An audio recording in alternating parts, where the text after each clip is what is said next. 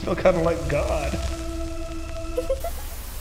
And then this man with the devil on his hand came and took the hat. Free Britney. Free Britney.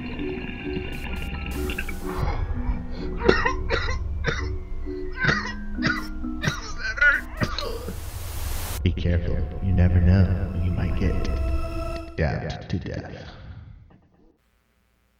Hello. Just so you know, Apple, we're waiting to get our free iPhones from you guys. We've been, talking Siri up and... No, just so you know, Apple, we're waiting for you to add us to your fucking podcast list. We do a podcast? I think so. What? I mean, maybe. I thought this was just us having friendly debates. It kind of feels that way sometimes. Dude, I love this. This thing's fucking awesome. So Carl's Jr. now does the Adult Swim combo. So you get a little toy. It's literally the only thing is you get a little toy. But it's these little like Adult Swim blockheads. So I've got Robot Chicken, Nathan Explosion from Death Clock, and then the one I really wanted was Meatwad. And I got Meatwad. Do they have the fries too? What? The fries and the drink. Well, yeah, no, I mean, it's a combo, so it comes with fries and a drink. No. I'm talking about the meat. Oh, Frylock? Yeah, Frylock. And Master Shake? Yeah. Probably. That'd be dope as fuck. Right? Like, I got to keep going to Carl's Jr. now. I'm trying to eat healthier, and then Carl's Jr. is like, here's this Adult Swim combo. Hey, Plus, have you tried their new hot honey chicken sandwich? I have not. It's amazing. Like, amazing. No, I just go hot honey chicken sandwich. It's exactly as it sounds. I've been trying to save money, dude, but every time I go to Carl's Jr., it's like I'm saving money because I get 2 famous stars with no cheese, and they give me the buy one, get one free famous star. So I'm saving money every time I go. People be sleeping on Carl's Jr.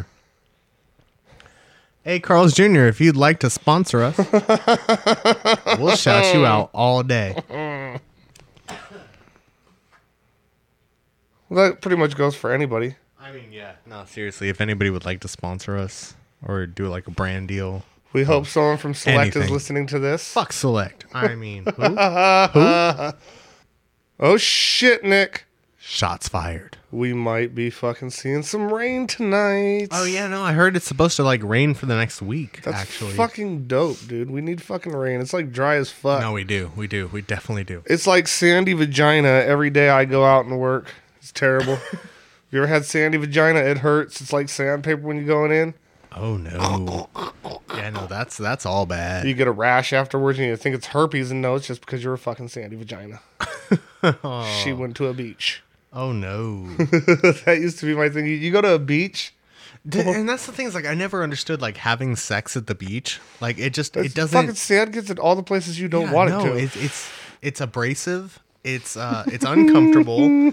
It literally is like your fucking sandpaper at that point. So like you're rubbing your dick raw. You're rubbing her shit raw. Like it's all bad. It's a bad situation. Don't do it. Don't have sex at the beach. Just don't. And you go in the water and get a staph infection in your penis. Like or you get stung by a jellyfish. Did you get stung by a jellyfish? And then somebody's got to pee on it.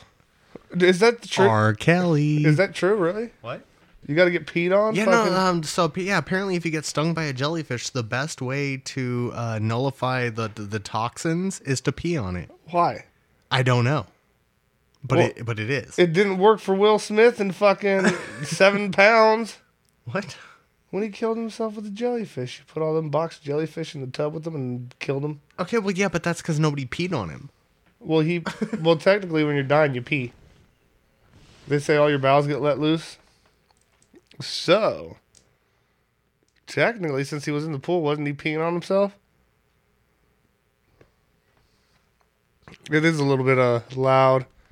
Yeah, no, I think that buzz was just in our headphones because I tried adjusting our levels and it didn't affect it. But now that I've turned the headphones down a little, it's not there. It's still kind of there. It's still there. It's all good. I'm not worried about it. If it doesn't come up in the shit, there we go. All right. I good. think we're good. It's still kind of there, but we'll ignore it. We'll just ignore it. And it does not show up in edits. I can tell you that. The only thing that really does show up in our edits is Oh, you mean I'm like, Yeah, that. You just, fucking mouth breather. just do that shit on purpose.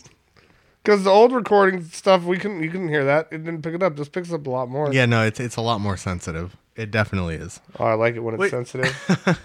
I mean, it's kind of sucks when it's sensitive because then like you can't really do a whole lot. Yeah, well, you got the reset, remember? Oh yeah, the reset. Reset. Hey, so I've decided anytime we get a little too off topic, I'm just gonna go reset. Hey, so no, it happened. It happened to me fucking this week. She's like, "You need to hit the reset button."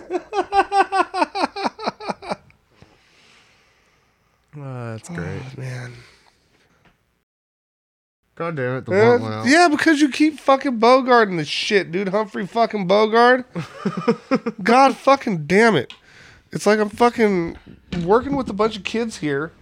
A bunch? I'm only one person, motherfucker. Yeah, dude, you can have like fucking 5 kids. Where's the fucking lighter even? I don't know. I don't have it. Here. I found it. God damn.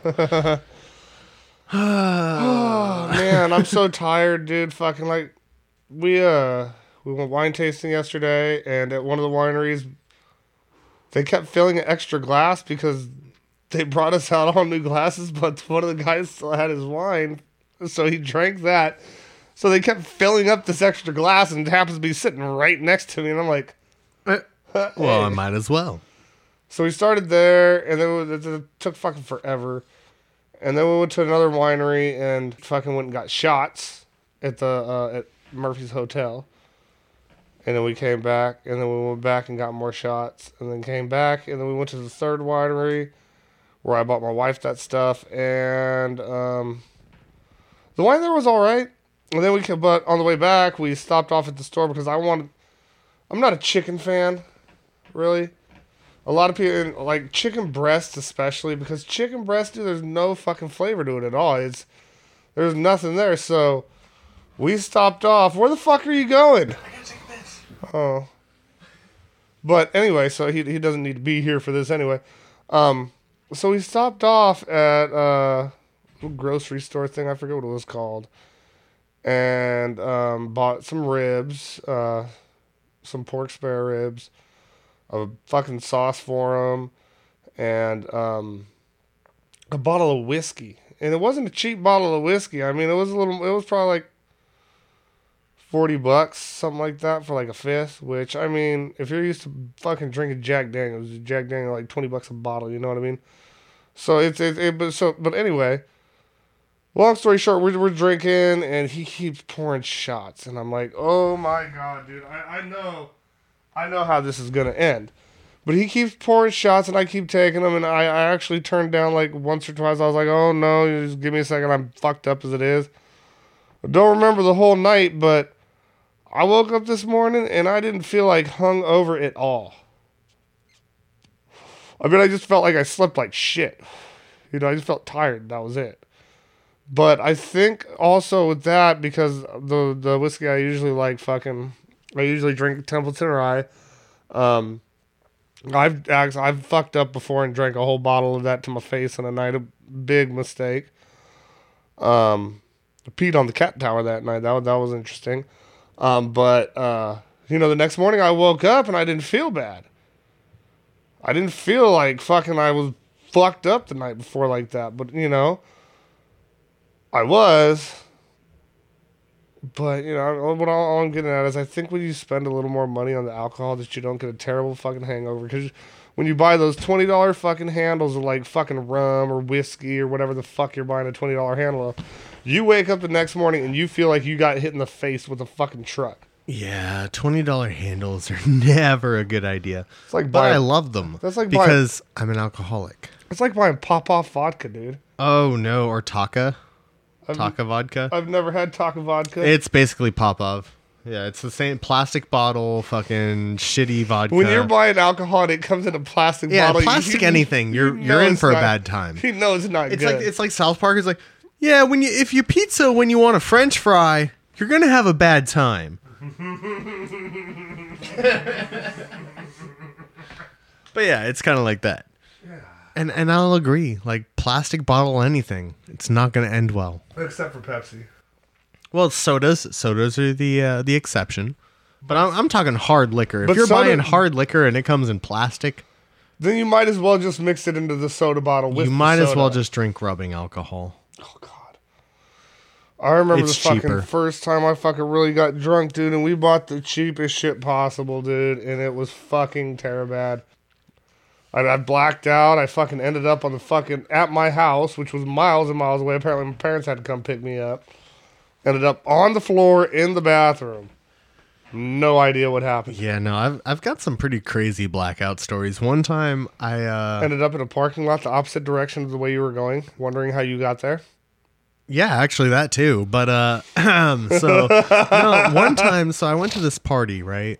And I got fucked up, and then the next thing I know, I wake up in the morning and I'm on this couch, right? And I'm looking around the house and I'm like, is this a recent story? no, this is like high school Oh, day, okay, like right after high school. This wasn't what happened like a month ago. This is like late high school, right after high school, right around that time. Okay. So I go to this party and I get fucked up and I wake up in this living room and I'm looking around and I'm on this couch and I'm like, I don't recognize where I am. Like I don't know. And so I'm like, I don't know whose house this is. So then I'm looking around the house and I'm like, did I break into somebody's fucking house? And then so I'm freaking out at this point, and then a car pulls into the driveway. I see the car coming in through like I'm in the living room. I can see the car pulling into the driveway. And so I just freak the fuck out. And I go and I run out the back door and I hide in the bushes in the backyard. Whose house was it? Well, I'll get to that. So I'm hiding in the bushes in the backyard, right? And then I hear somebody in the house calling somebody's name. I'm like, what the fuck? And then it sounds like my name. I'm like, what the fuck? So I hear, Nick. I'm like, what the fuck? So then somebody comes out into the back because I left the back door wide open. And so they come out into the backyard and they start calling my name and I just poke my head out of the bushes because somebody called, if they know my name, so like I pop my head out of the bushes and it's one of my friends. And I'm like, oh shit, what's up? And he's like, dude, what the fuck are you doing in the backyard? And I'm like, I freaked out. I'm like, I thought I broke into somebody's house. And he's like, no, you totally broke into our house. But luckily you know us.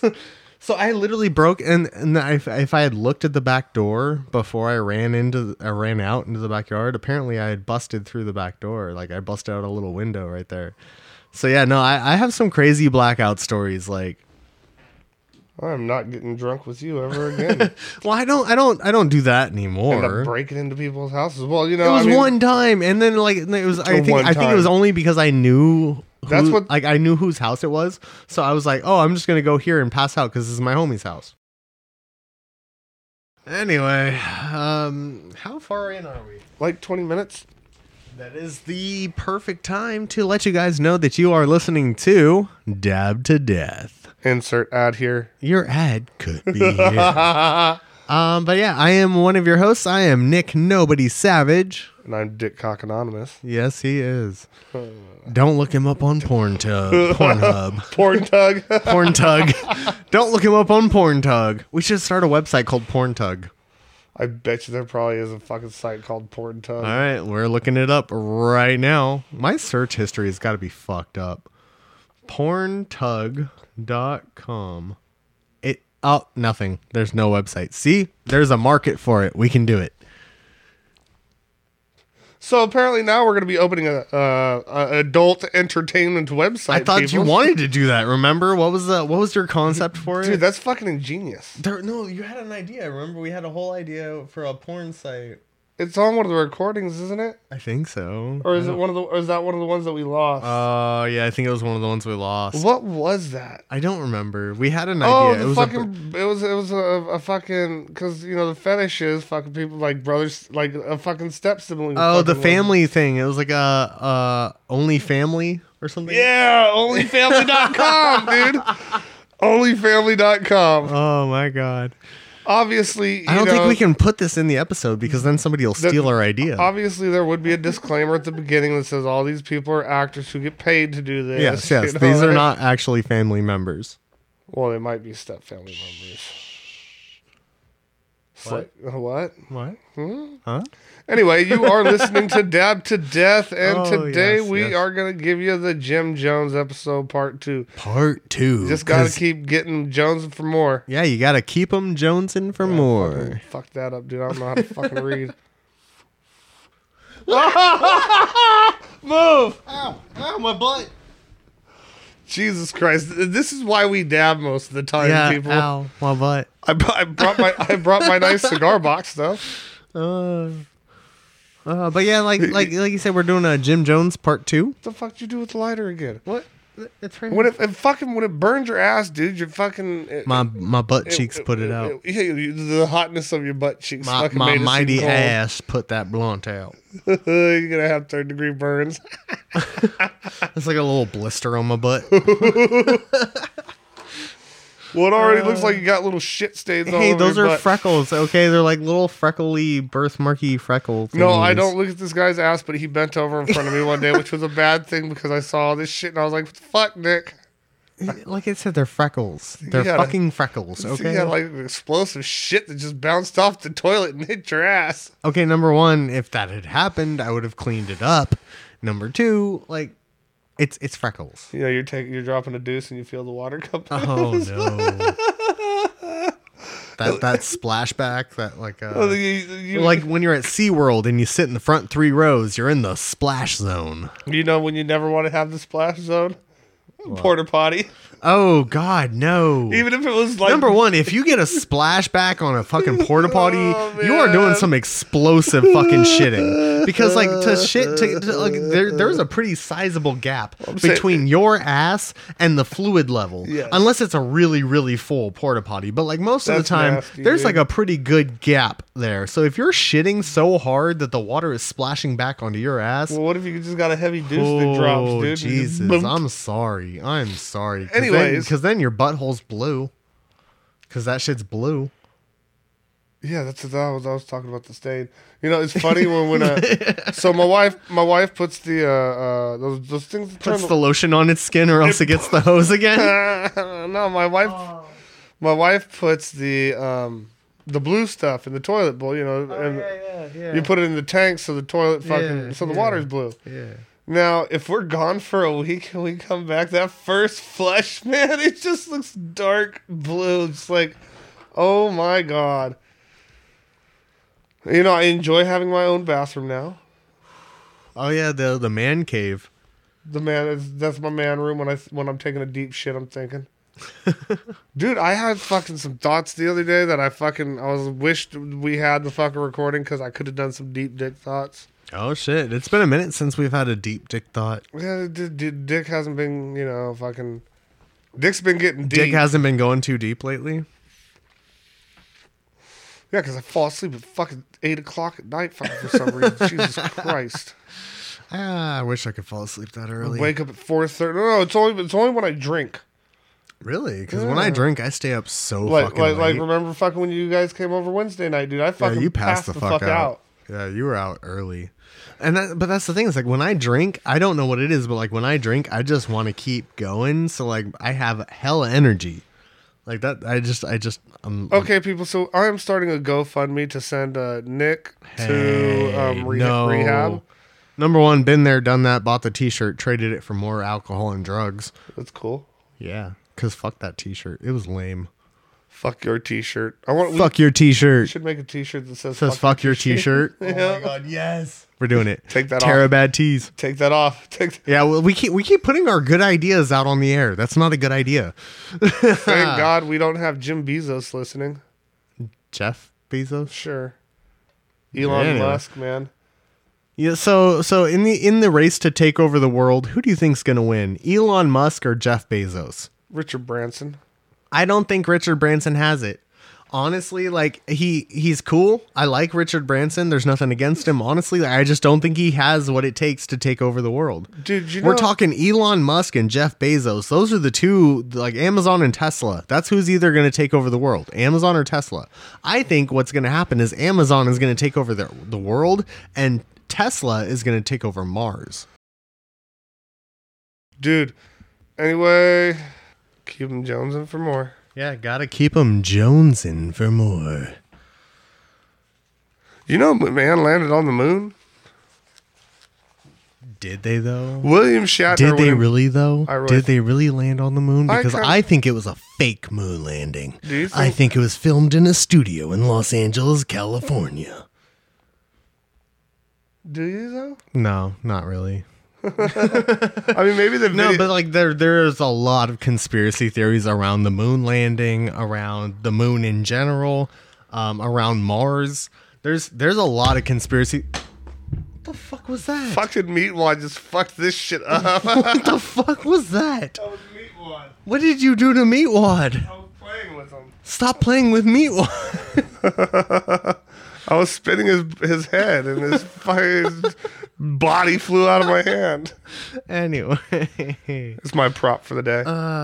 Anyway, so yeah, like we said, this is Dab to Death, and we're getting into Jim Jones Part 2. 0.5. Thank you. So let's get into this. The good times. So last we left off, they had just moved into the Jewish synagogue, which had temple carved on the outside. Hence, they came up with the name of the People's Temple. Exactly. And so, but here's the thing: is like, so the People's Temple, you would think it would be like PEOPLE''s, like the People's Temple, like they own it, you know, but it wasn't. It was just the People's Temple because like Jim Jones didn't want to imply ownership at all. It was like it was all his anyway. It really was like it was Jim Jones Temple, but that's an awesome name. Oh my God, JJT, the Jim Jones Temple. But yeah, no. So like Jim Jones really was just like he was a mastermind at this shit. Like he made people think that it was like this huge community-driven thing, and it really wasn't.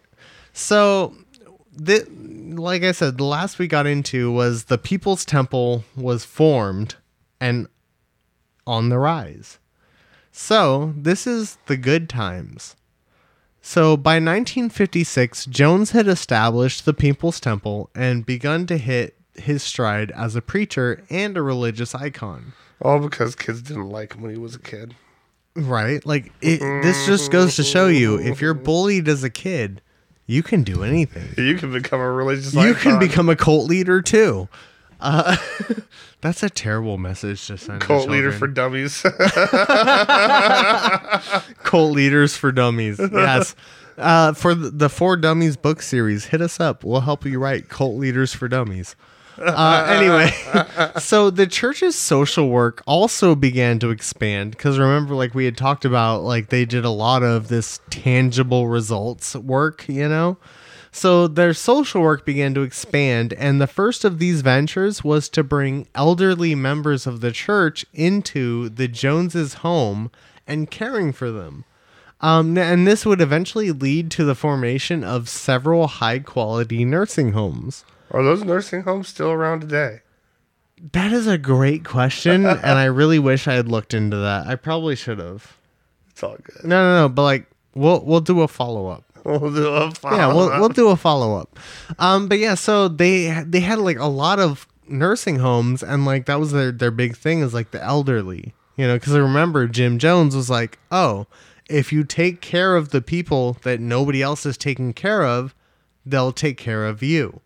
And these nursing homes began to serve Jim Jones and by association the People's Temple in several ways.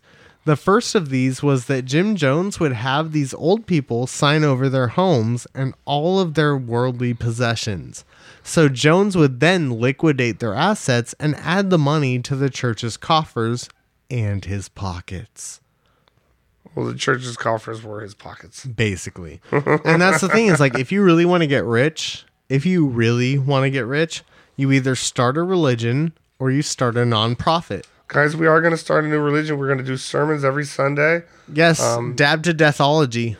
At the Walgreens parking lot. We don't tell you which Walgreens either. Figure it out. There's a lot of them. Hey, it's a gamble. Hey, it turns into Fight Club like this. Rule number 1, you don't talk about Dab to Deathology. Rule number 2, you don't talk about Dab to Deathology. Rule number 3, if it's your first night, you have to fight.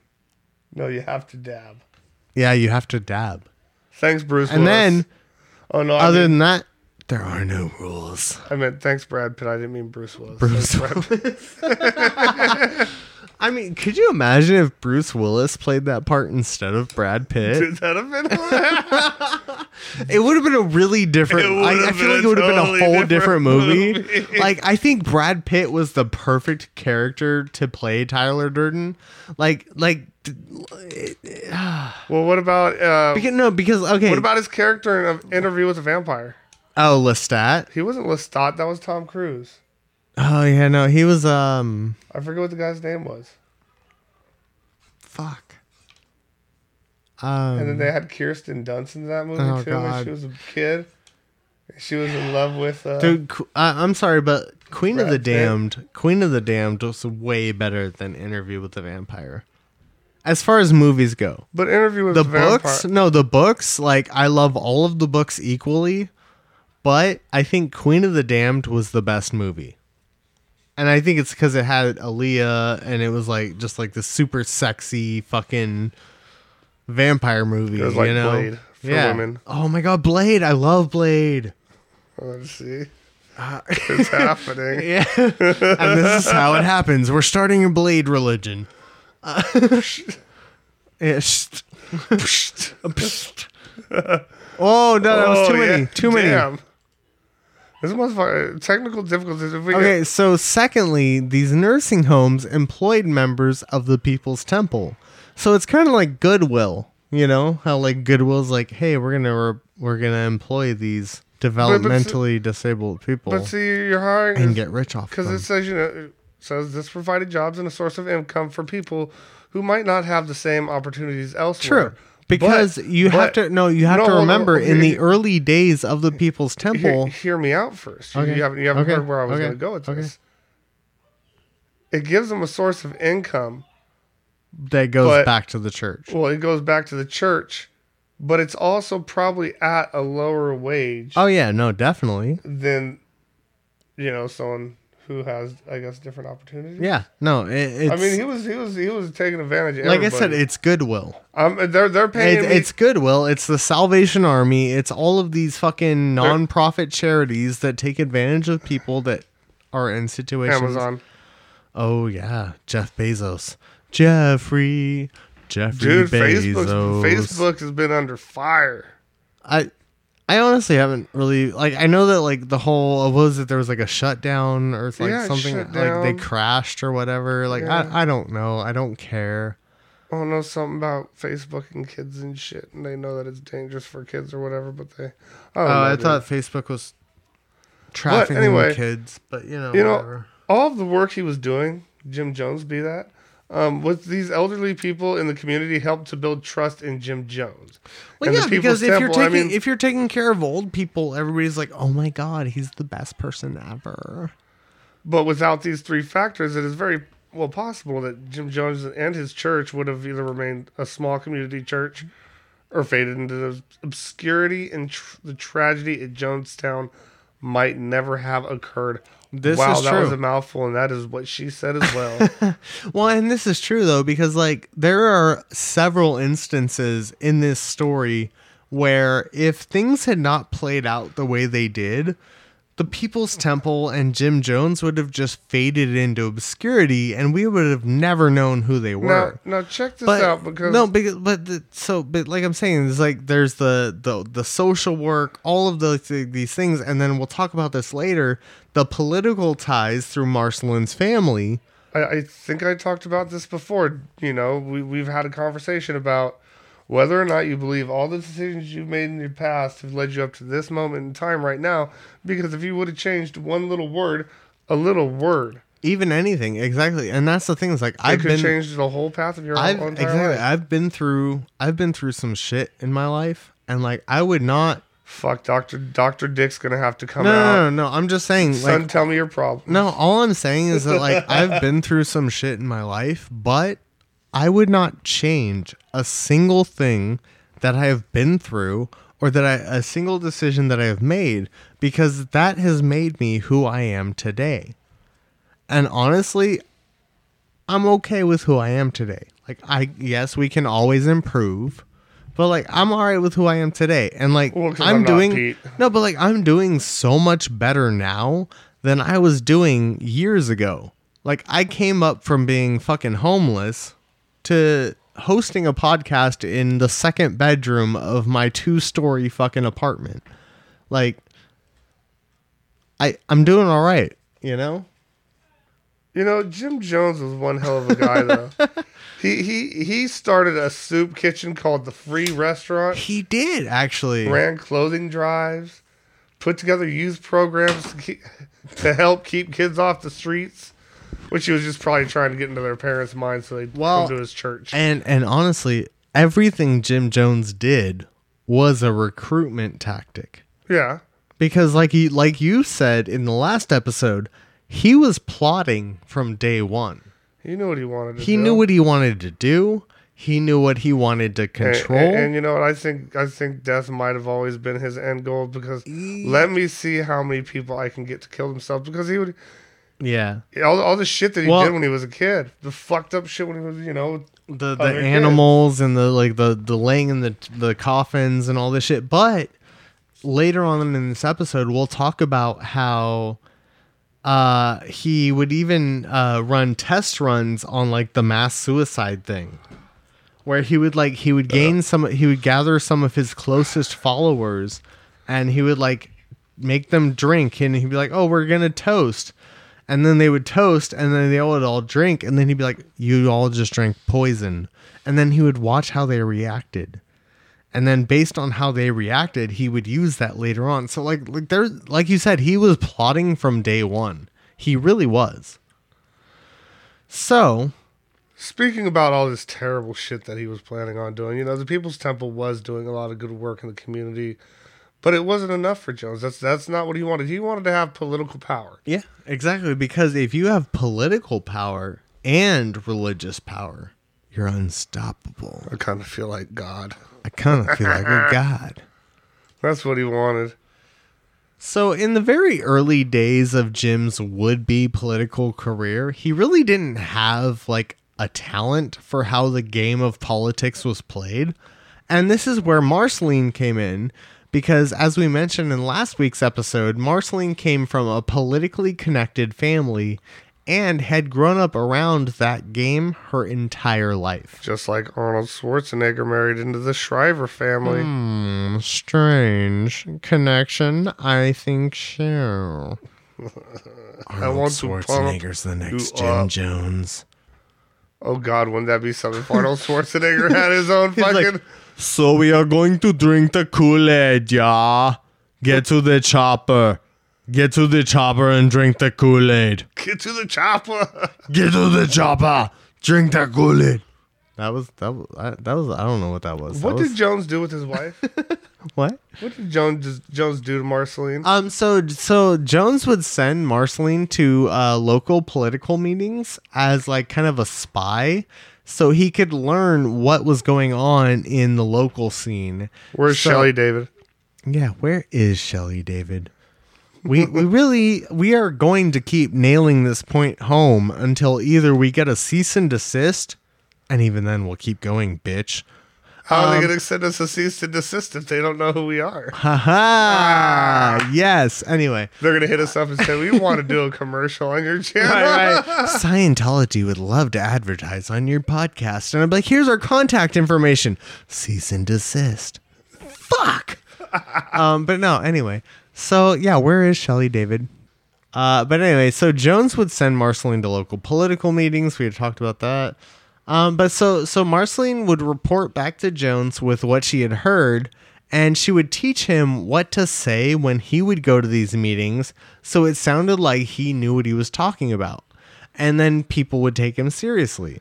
So much like his religious preachings, because remember, Jones was an atheist who only saw God as a tool to gain control. I've said that various times. Yeah, exactly, like you have said. So his entire political career was built on bullshit, much like his religious one. And it's around this same time that Jones is introduced to someone who would become kind of an inspiration and a little bit of a mentor to him. Father Divine, a.k.a. The Messenger, a.k.a. Reverend Major Jealous Divine.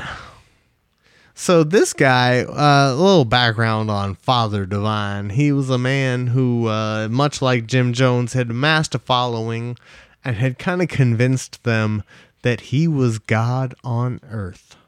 Father Divine had a large denomination, aka a cult, Basically. called the International Peace Mission Movement. This was essentially the early makings of a cult. They had a compound.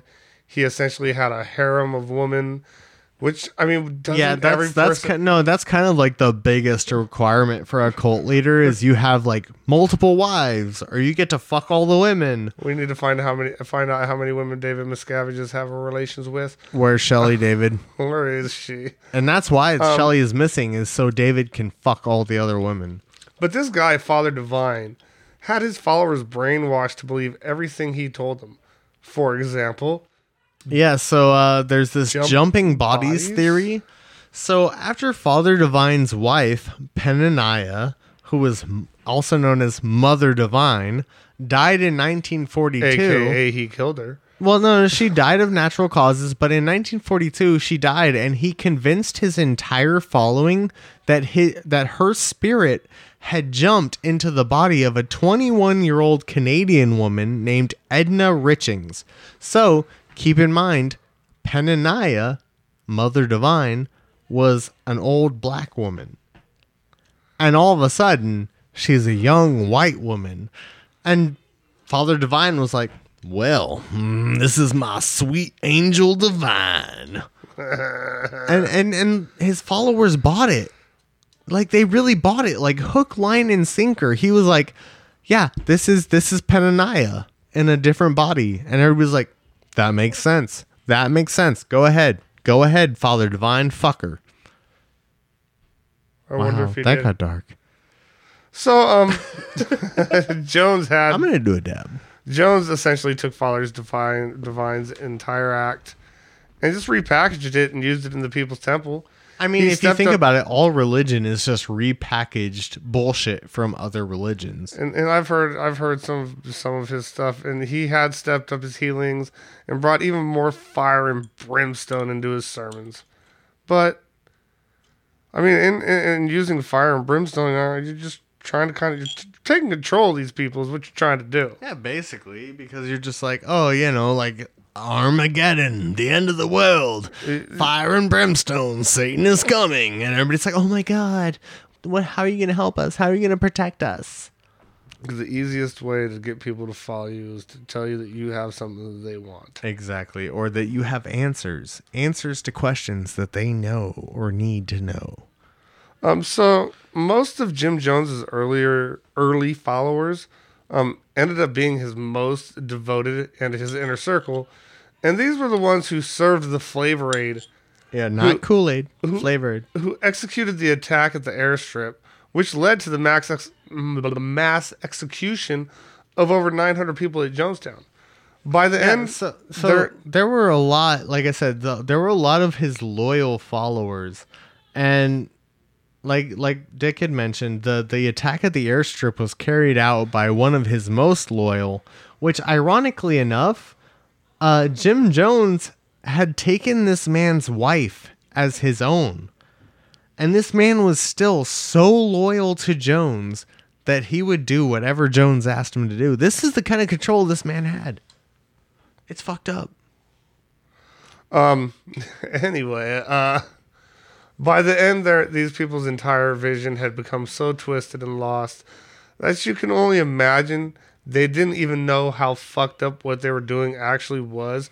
And I mean, that is true with a lot of people. I mean, you keep feeding bullshit to people over and over and over again, and you will change who they are. It's brainwashing. It's essentially brainwashing. You've brainwashed these people into believing whatever you say. Now, one of these true believers, as some would like to call him, was Patty Cartmel. Oh, poor Patty. Patty was constantly searching for a religious leader to protect her from the apocalypse she knew was coming. She just wanted dick. Well, no. So there are those people out there that are like religious and like they believe that the apocalypse is coming and like they know that the end times are nigh. So they're looking for a leader. They're looking for a religious savior. There are people out there like that.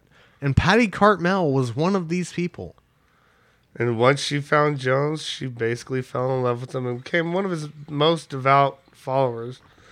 Jones actually later put her in charge of his fuck schedule since she was too big for him. Yeah, no, so Jim Jones, once he became like cult leader Jim Jones, and he had like his multitude of wives and women that he was allowed to fuck, he took Patty, because Patty was in love with him. Patty Cartmel wanted to fuck Jim Jones. And Jim Jones was like, yeah, Patty, what I'm gonna need you to do is God has a different plan for you, Patty. So what God needs you to do is God needs you to determine my fuck schedule, because I got all these wives, and I need to know who I'm gonna fuck on what day, and so God has determined that. That's your job, Maybe Patty. maybe by him saying she was too big, maybe he meant her vagina was too big and was like she throwing a hot dog down the hallway. She was a heavy girl. She was a heavy girl, and he didn't want it. But yeah, so basically Jim Jones was kind of a dick. Like put Hey! No, but like to put it lightly, Jim Jones was an asshole. 'Cause like, I'm sorry, big girls need loving too. Whoop whoop. Whoop whoop. Why are we whoop whooping? Are we juggalos? What's a juggalo? We've been over this. Juggalos are the fans of ICP. Anyway, so Jones worked his way up to becoming a legitimate pastor and joined his church with a larger church because that's the easiest way to get tax exempt status, is to join your church with a bigger church that already has it. This larger church that he had joined with was the First Disciples of Christ, making the full name of the newly formed church now the People's Temple of the First Disciples of Christ. Which is a mouthful. And like Nick was saying, this not only legitimized both Jones and the People's Temple, but it also gained them tax exempt status. They were now a bona fide church / cults. I mean, whatever you want to call it. All churches are cults. Just call it a sex circle.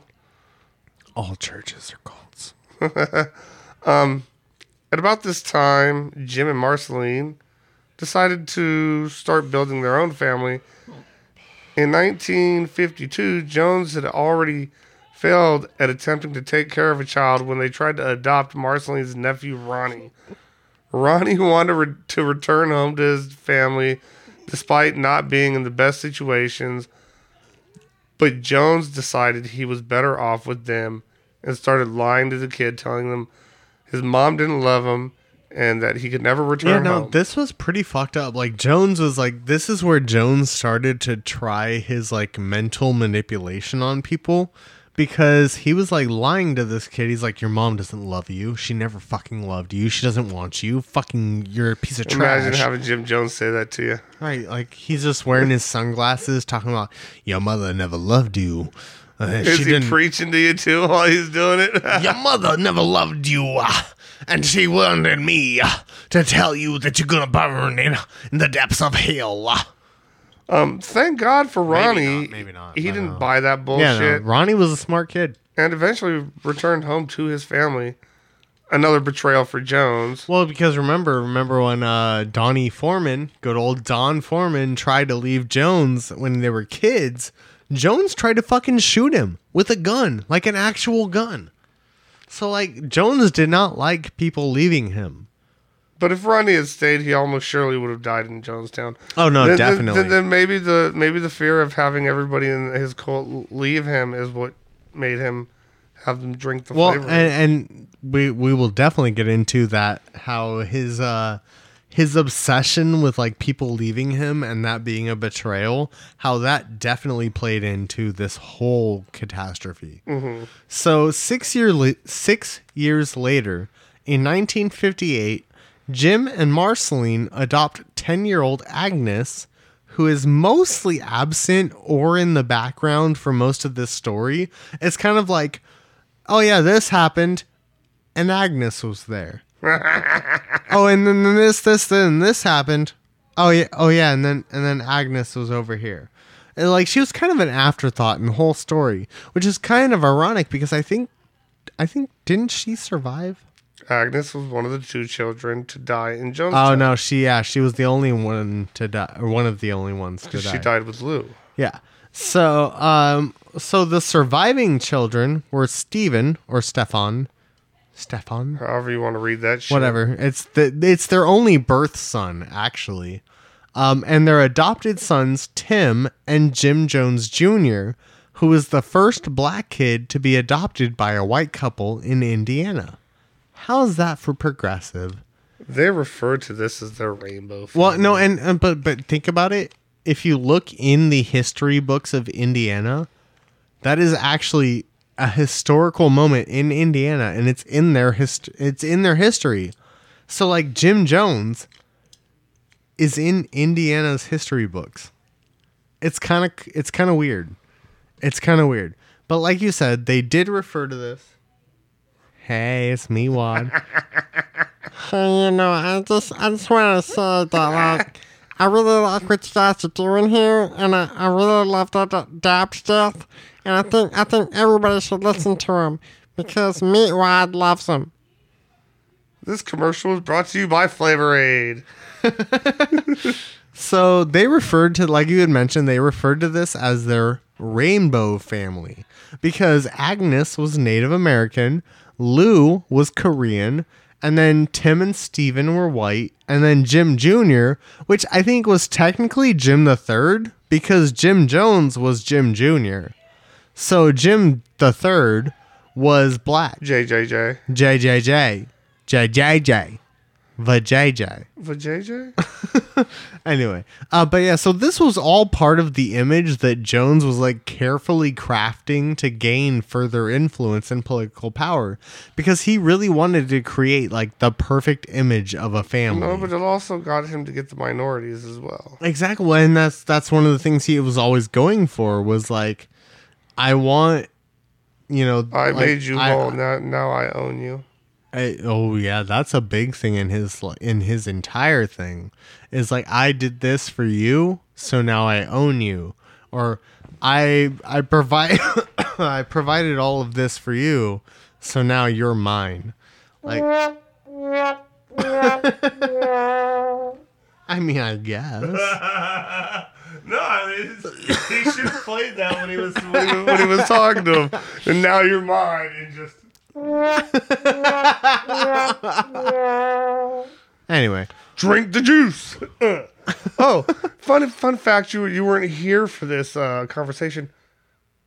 What the fuck? Why didn't he use like Tang or something, dude? I mean, I don't know. Maybe Flavor Aid was a lot cheaper. Or like that. What was that country stuff? Oh, the country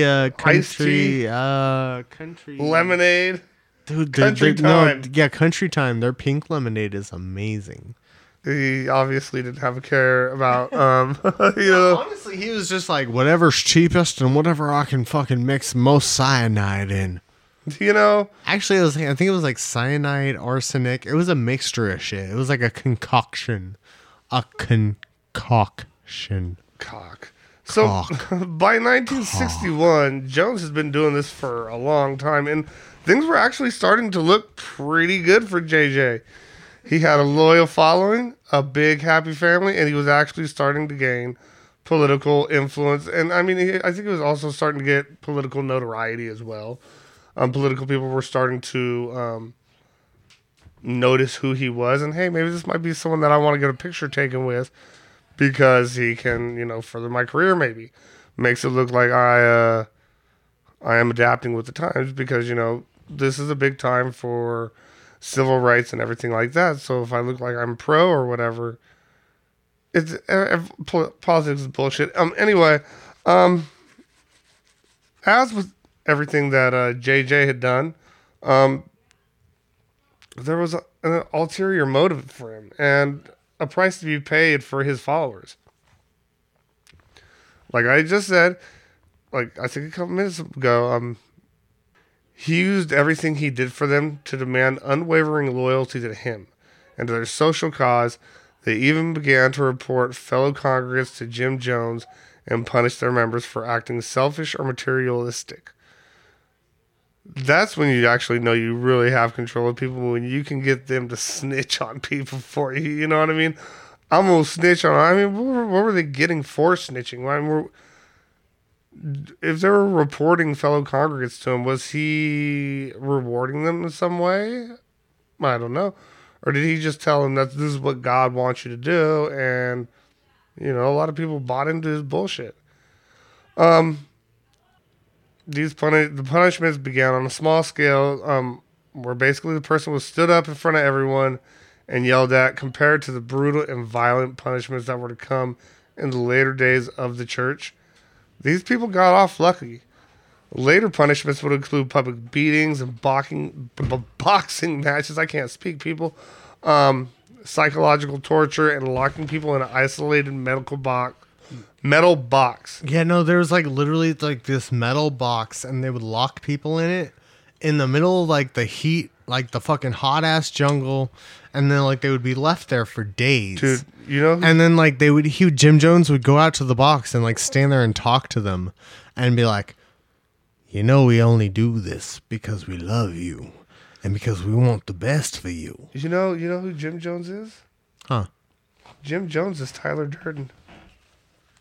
How? Think about How it. is Jim Jones Tyler Think Durden? about Fight Club. No. Is it just because the next bullet point is Granny Fight Club? No, it's really he was like fucking Tyler Durden. Think about it. I don't know. Tyler Durden had like a solid message behind his shit. Like, I would join Fight Club way Sleep. before I would join. What was his message? Sleep and I won't come out my box. No, Tyler Durden's message was like, So was Tyler Yeah. Durden the actual person, or was Edward, Cornelius? Edward Norton's character. Yeah, or was What was his real name? Cornelius? No, it wasn't Cornelius because because remember, he would make up names to join these support groups. Maybe his So real name no. was Tyler Durden. Exactly. They never tell you what his name is in the entire movie. The entire movie, not once do they say what Edward Norton's character's name is. Please put that in the So comments if you know what it is. was he Tyler Durden the entire fucking time? Oh shit. Anyway, so the next bullet point, like I said, is Granny Fight Club, and I'm gonna have to track down and insert the sound clip that I was looking for because I couldn't find it before. Cool. So now I know where it's gonna be. But yeah, no. So like, I was looking for the sound clip beforehand, couldn't find it, but I'm gonna put it in. Basically, what it is Jim Jones would have his followers beat each other as punishments, and there's one where like it's this old woman, and they put her in a fight against a younger like healthy woman, and like she just gets the shit beat out of her. Nick. What? So you're gonna insert the sound clip, right? Yeah. So why are you explaining to them what the sound I clip don't is know gonna because be? like I'm just Because they're gonna hear it anyway. okay, fine. And when I say they, I am talking about you, Yes, you. who we know we're recording. We're recording just for you. Anyway. Please like our newly formed religion at dabtodeath.com. Yeah. So now, despite all of his work in social activism and racial equality, Jones didn't really have any enemies, which you At would first. you would know, but you would think he would, and actually he never really did at all. All of his enemies were manufactured by him. Until he killed the congressman. Okay, well that yes, but that he ended his own shit on the same day, so we'll get to that. He's still alive, bro. No, he's not. Anyway, so like we said, like he really didn't have any enemies, but given that he liked to stir things up and cause a scene, you would really think he would. So quite the opposite actually happened, and people seemed to love Jim Jones.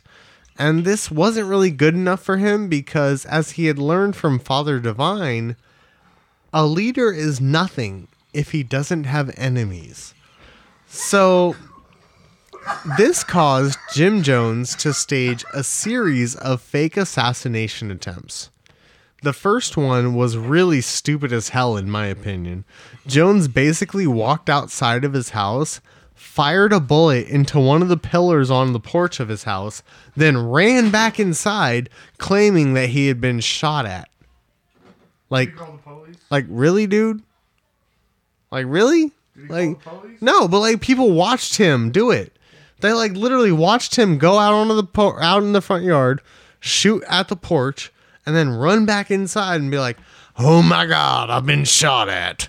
The government is coming to get me." But I don't think that's what he said. But like, basically, this gave him a story to tell at church, and this gave the People's Temple a faceless, nameless enemy, which was a big thing that Jim Jones liked to do. Is like he loved to give his people an enemy, like whether it was the government or communism, which is funny because later he preaches socialism and communism and wants them to move to Russia. But like he always has like this big nameless enemy for them to fear. And this is also when he starts to use the threat of nuclear war with Russia to give them an even bigger enemy, as well as a reason to leave America, which would later come in handy. Like a lot. Like a lot. It would come in very, very handy. Because we all know Jim Jones could not have gotten away with this shit in the United States. Well. So, on a more happy note, Jones already begun to scout out locations for the People's Temple settlement / compound in another country, and this is when he actually first visits Guyana and begins considering this as the place. Fucking guava. And begins considering this as the place for the People's Temple to call home in 1961. Yeah. So he'd kind of traveled around to a few different places and was like, where? How do you have a failed fucking 2-year-long trip? Well, so it's so from the way they make it sound is like, oh, he went to Brazil to try to figure out like if the People's Temple could gain a foothold there. But what it really sounds like to me is that Jim Jones kind of just ran away to Brazil for 2 years. So after a failed 2-year trip for the Jones family to Brazil, basically Jim Jones returned to find that membership at his church had basically plummeted to damn near nothing, that the social justice work and racial equality movement had gotten along pretty much just fine without him, and they really didn't need him there, and that there was really not much of a place left for him in Indianapolis anymore. And this really pissed him off and left him feeling betrayed once again, because he always felt betrayed by everybody in his fucking life. Hey, at least he refused to admit failure. Yeah, okay, cool. Like, I'm sorry, but sometimes you should admit that you failed. That's the whole thing is like you learn from your failures. So if you never admit that you fail, you never learn from it. You never fail. Okay, but you fail, but you just don't learn from it. Why do you gotta be all sassy, dude? I'm just saying. Tonight on Fight Club, Nick and Dick go at it. I mean, if we're starting the Fight Club, hey, remember, if we're starting the Fight Club, we have to fight. Hey, celebrity deathmatch stuff. Oh my God, I love celebrity deathmatch. They don't do it anymore, do they? Dude, they need to bring that shit back. That shit was dope. That shit was hilarious. You know, by all these people betraying him once again, this was actually a turning point for Jim Jones, where he began to demand control of every single aspect of the churchgoers' lives, and things started to get interesting. Anyway, so it was after his return from Brazil and after this ultimate betrayal that Jones hit the socialism angle hard. And he basically cut out the Bible almost entirely. So he starts to just preach socialism and all of that shit from this point forward. So as he starts to feel like his time has run out in Indianapolis, Jones uses an article from Esquire magazine, which listed different places that would be most likely to survive a nuclear war. And this list included Eureka, California. Hey. So to convince his followers to move out to a small Northern California town called Ukiah, which actually my sister lives there. Wait, my sister lives there. Not your sister. That got weird. Twinsies. Oh my God. Fucking shit. So it was after this relocation that Jim Jones had to switch up his target demographic, because he went from living in a predominantly black community in Indiana to a small white conservative area in California. So he switches basically from poor black people to rich white people. Most of the followers that came to him were disaffected college students or other prominent people who had become disillusioned with society. You know, basically those people. Yeah, basically those people that were just like, I hate society, man. Like, it's fucking, it's corporate, man. It's fucking, we need to get back to the earth, man. Fucking He found the hippies. He found the white hippies. found the rich white hippies, and he turned them into fucking cult members. And he didn't ask them to make him acid. Oh, hey, Scientology. Making a comeback. Where's David? Where's David Shelley? Where's Shelley David? Where's Shelley, Jim? I almost said, where's David Shelley? That'd be hilarious. So much like in Scientology, there is an extensive vetting and recruitment process for new members, as Jones wanted people that could benefit the church the most. Doctors, educators, lawyers, etc. He was just pretty much making sure he had enough people to build the goddamn community. He wanted like the smartest and the brightest. However, they had a lot of money too. Jones would also bring in people who were deemed like less than desirable by society. So he would bring in criminals and drug addicts, and then he would like help them get clean and like turn their lives around. And after that, he basically owned them. And these were the ones who would later form Jones's private army. So Jones, even from the early days, like you said, was always laying the groundwork for things to escalate when he felt the need to escalate them. Laying down the dick. Yeah, he was laying down that hard pipe. He was like, let me tell you what my Jonestown's gonna be like. Now, it's at this time Jones is heavily preaching socialism and equality, and has tied his entire following against a single enemy. The system. Isn't that it's the system, man. So he was basically Rage Against the Machine, but with a church choir. Fuck you, I won't do what you do. Could you imagine that? Fuck you, I won't do what you tell me. Got a whole church choir behind him. Fuck you, I won't do what you tell me. But Jesus. he also Anyway, associated sorry. the system Yeah, with well, Satan, helping him retain some of his more religious followers. Yeah, because the But see, system, but the, like- the like, system I've told became you. the system became like synonymous with Satan. I told you this, dude. I said it in the previous episodes. You can control people with the fear of something. And if they still Exactly. fear Satan, you have... Well, and if you tie in Satan to the system, you have two enemies in one. In one. Mm-hmm. So yeah. Fun fact. Fun fact. The more you know. But yeah, this basically was just like a sliding scale of bullshit. I don't know how to do this. I can't breathe. Wait, are they? I don't know. There's no laptop, so I can't like. Is there like a little thingy? I don't know, like a little. It's still keep on going. Oh, wait, Where's the hair? I don't know. Where's the ear things? Oh, oh. Okay. Move, wife.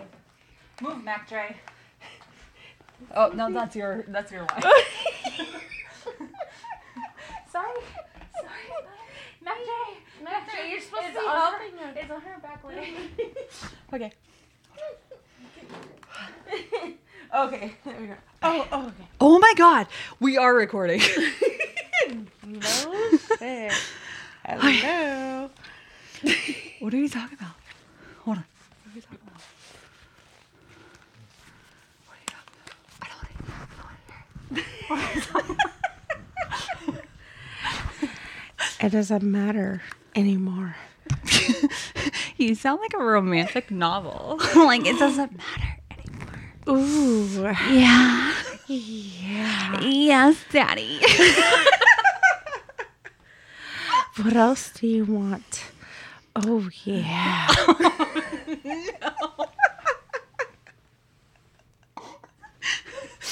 What do we do? We gotta do this quick and easy. Quick and easy. Yeah, I'm That's what easy. she said. That's what she said. I'm quick. I'm quick. She's easy. I'm easy and she's quick, but I don't like quick. I don't want to do the reset. You should never have to actually reset.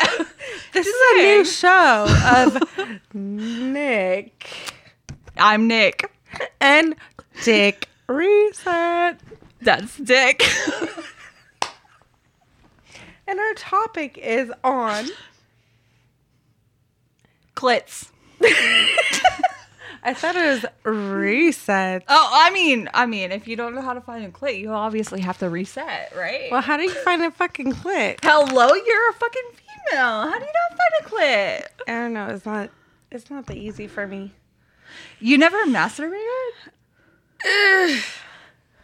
What? Vibrator?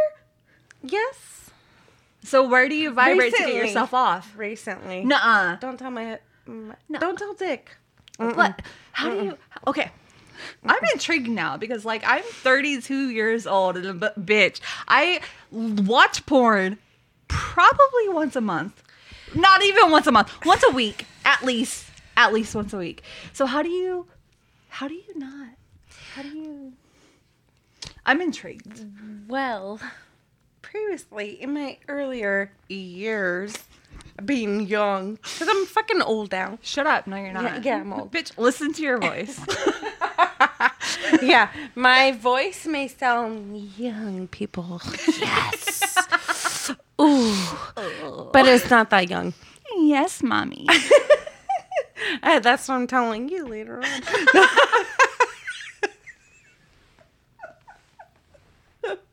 Wait till Nick fucking edits this. Wait till you cannot tell him about this. He's gonna edit it. Yeah. And he can't say shit. He's gonna post it. He's gonna post it regardless. Well, he's gonna have to fucking do some cuts out of this motherfucker.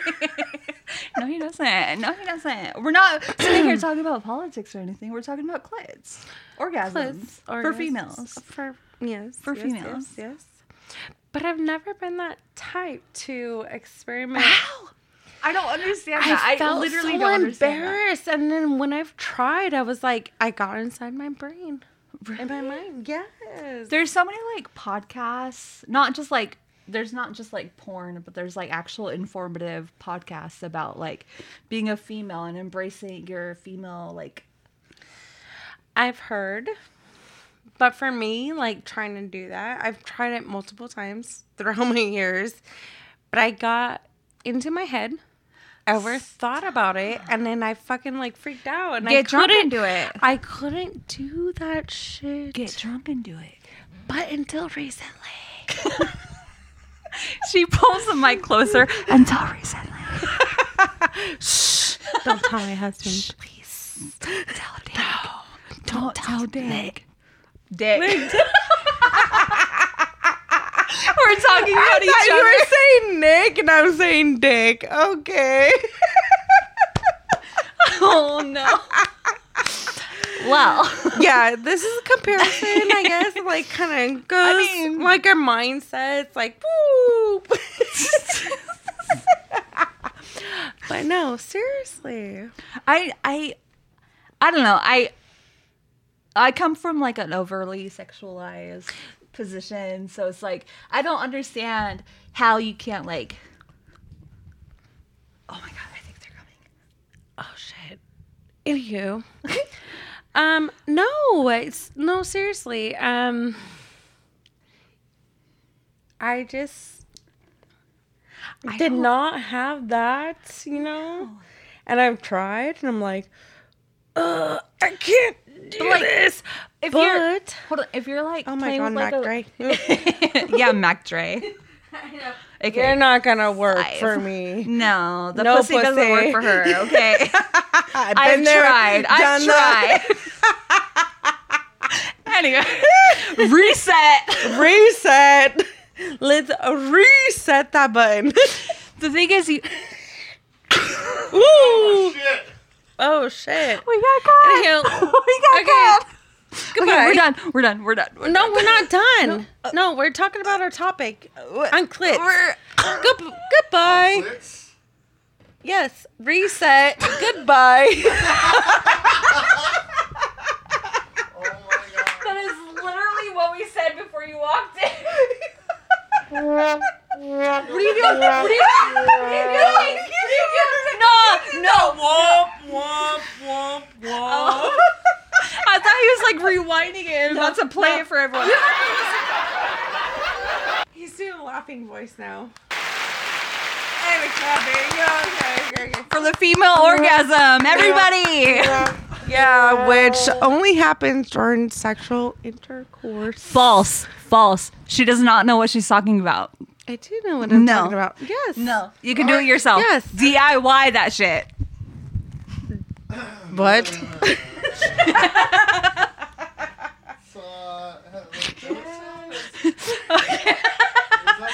Okay, we got caught, so we're leaving. R.I.P. the pussy. Hey! So we don't have to delete that shit. I can't wait to listen to that, honestly. Fucking photobomb the shit out of us. Fuck her right in the pussy. Let's get back into this. Despite Jones's best efforts, the People's Temple struggled along for the next 3 years. Oh, I thought it said 13. After the assassination of MLK Jr., Dr. Martin Luther King! Exactly. After the assassination of Martin Luther King Jr., however, Jones saw an opportunity to get some recognition for the church. Fuck her right in the pussy. Kind of. So Jones heard about a memorial service being held by one of San Francisco's largest black churches and bussed almost his entire congregation, who was now largely white, to the memorial. So these busloads of white people come up to this memorial, but this proved to be a great move on his part because it got the people to come out in the compound. It got people to come out to the compound in Ukiah and see what the People's Temple was all about. Because basically, like, he went out there and was like, yeah, we're so sad about the death of Martin Luther King Jr. And Boulevard. but if you come out here to our compound in Ukiah, you can find that we preach the good word of the king, the Martin Luther King. And that's basically what he told people. And so, like, they went out there to check out what the People's Temple was all about. Well, I mean, I guess. That was a fail. That was a fail on their part. Yeah, no, actually, it was a hugely successful move on their part. No, because they ended up dying. Well, yes, but it was a fail on the people that went there's part, but it was a successul move on Jim Jones's part. So, to help accomplish this... You ever been to one of our revivals, sir? Exactly. So, to help accomplish this transition, Jones actually switched back to religion. Because remember, he had cut out the Bible and was basically only preaching socialism to his followers. But then it got to the point where he realized that he had to bring religion back into it. So he brought back the healings and the psychic readings, as well as the notion of a church with tangible results, you know, helping people get jobs, pay bills, all that good shit. So, like, he was doing good shit, but it was all for an ulterior evil motive. Anal sex. Actually, he did say he would fuck some dudes. In the ass. Yeah, he was like, if you want me to fuck you, I will. Yeah, he did actually. Yeah, he put his hand on the dude's shoulder and was like, God said, if you want me to fuck you, I can do it. God told me He said it's okay. He normally is not for the gay sex, but I am God. So like I'm just gonna put my holy seed in your rectum. So this helped the church's numbers go from 86 people at their lowest point in 1966 to 500 so in by the end of the 1960 60s to almost 3,000 by 1976. Yeah, so in 1966, the church had dwindled down to 86 people. Remember, this was a church that was on the rise, gaining notoriety, and then like he went to Brazil and shit fell apart, and like when he came back, there was nobody there. So now there's 86 fucking people in 1966. By the end of the 60s, it's 500, and then by 1973, it's 3,000 people. So the People's Temple was once again on the rise. It's not the People's Temple. It's the followers of Christ of the People's Temple. No, it's the People's Temple of the followers of Christ or descendants of whatever church. The fuck that shit was. But it just became the People's Temple at the end. Like that's all it was. This is about the time that Jim Jones started putting antifreeze in the Kool-Aid. Flavor Aid. Sorry. Flavor Aid. Tang. So good it'll drop dead 900 people. No, but then think about it. Instead of don't drink the Kool-Aid, the catchphrase would be don't drink the Tang. Don't drink the Tang.